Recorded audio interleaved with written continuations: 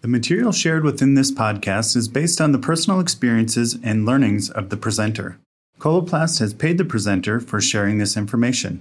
Nothing within this podcast is intended to be used as medical advice and or used to diagnose, treat, cure, or prevent any disease.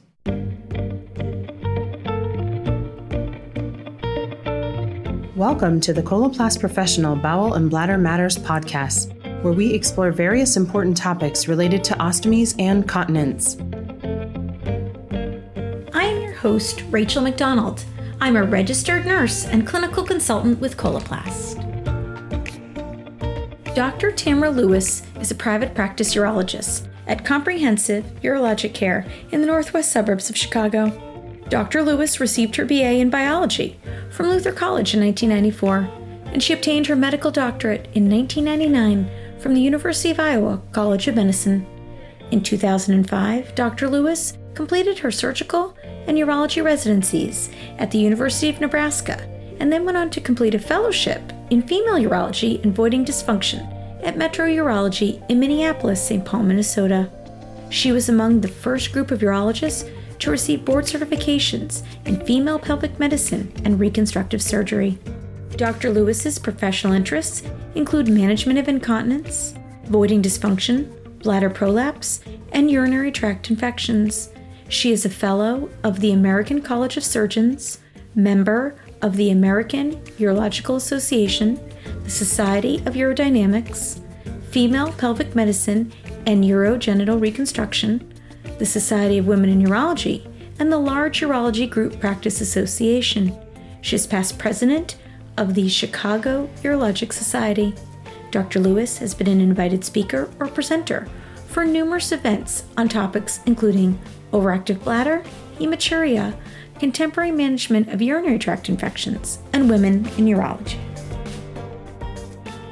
To set the foundation for our discussion today, could you please explain the term urinary incontinence?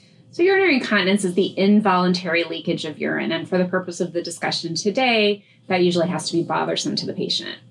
Okay, and walk us through the different types of incontinence, and I guess specific to the female population. So typically the types of incontinence would be stress incontinence, which is leakage associated with coughing, laughing, activity, sometimes even change in positions. That's a mechanical issue. And then the other type would be overactive bladder or urge incontinence, urgency, frequency, sometimes leakage associated with that. And that's more of a functional problem. And how do you approach your treatment plan for incontinence with this female population?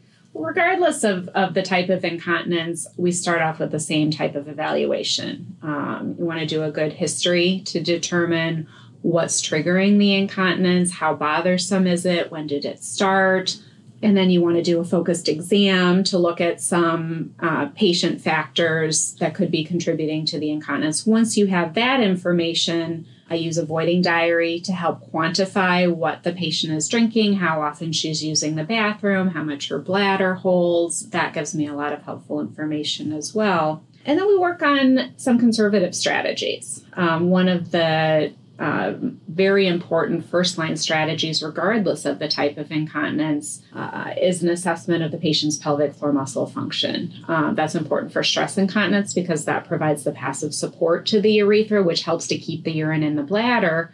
It's also important for overactive bladder because that's where the on and off switch for the bladder is. And a lot of women just don't have a very good awareness of their pelvic floor muscles. That's relation to childbearing. Some women have had pelvic surgeries in the past, and all of those factors contribute just either to a lack of awareness or lack of strength of the pelvic floor muscles. And so evaluation with a trained specialist to learn how to identify and how to use those muscles appropriately is critical to whatever else we do beyond that. So I utilize a lot of physical therapy with great success for incontinence.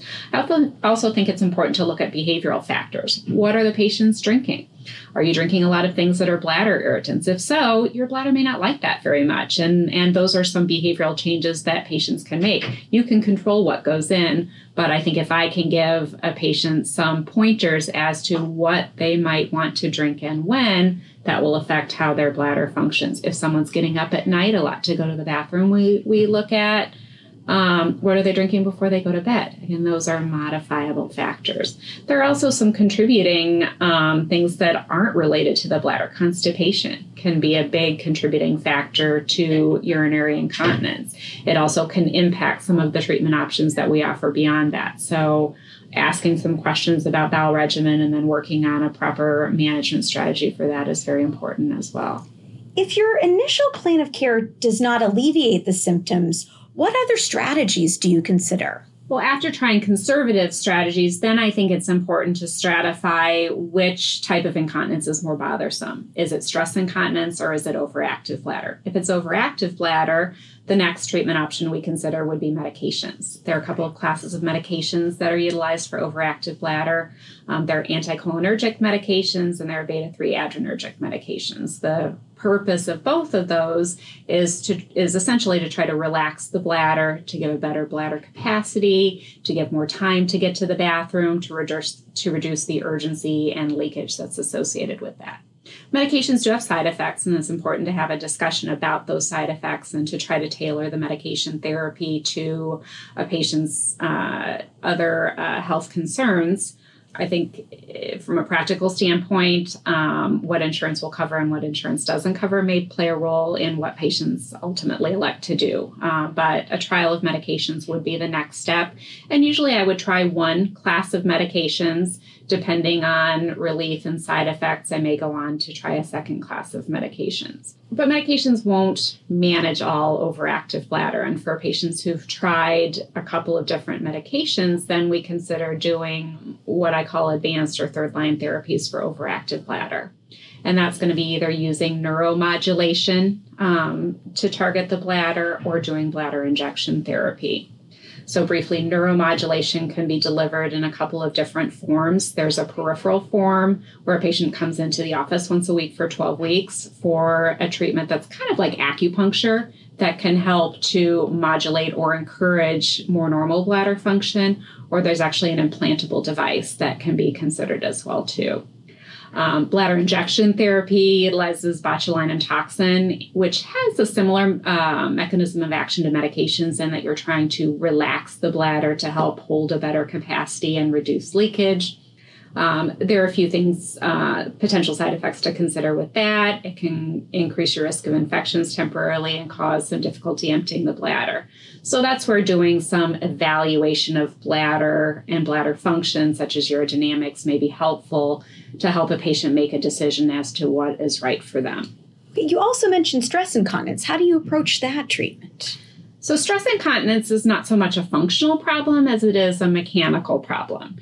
And so if somebody has failed conservative therapies for stress incontinence, then we're really looking at something to help provide better urethral support. Now that can be something like compressive devices, pessaries, or there is even some over-the-counter devices that patients can use to help them hold the urine into the bladder. Probably the most commonly known treatment for stress incontinence would be to do a sling-type surgery. And there has been a little bit of press about that lately, but I can reassure you that it is a very safe, effective, widely utilized treatment for stress incontinence and can have a huge impact on a patient's quality of life.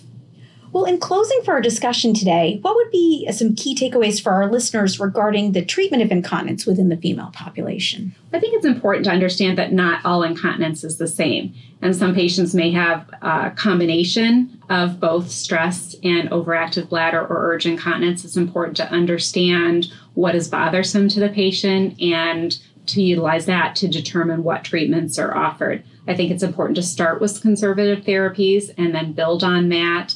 And really, how much we do to manage stress incontinence depends on the patient's degree of bother. And that's where it's important to develop a relationship with the patient and to determine what their goals are and base your treatment on that. Wonderful. Thank you so much for this discussion today. Thank you. Thank you for joining us for this episode of the Bowel and Bladder Matters podcast, part of Coloplast Professional, where we believe clinician education related to ostomies and continence matters. For more educational resources from Coloplast, visit us at coloplast.us/professional.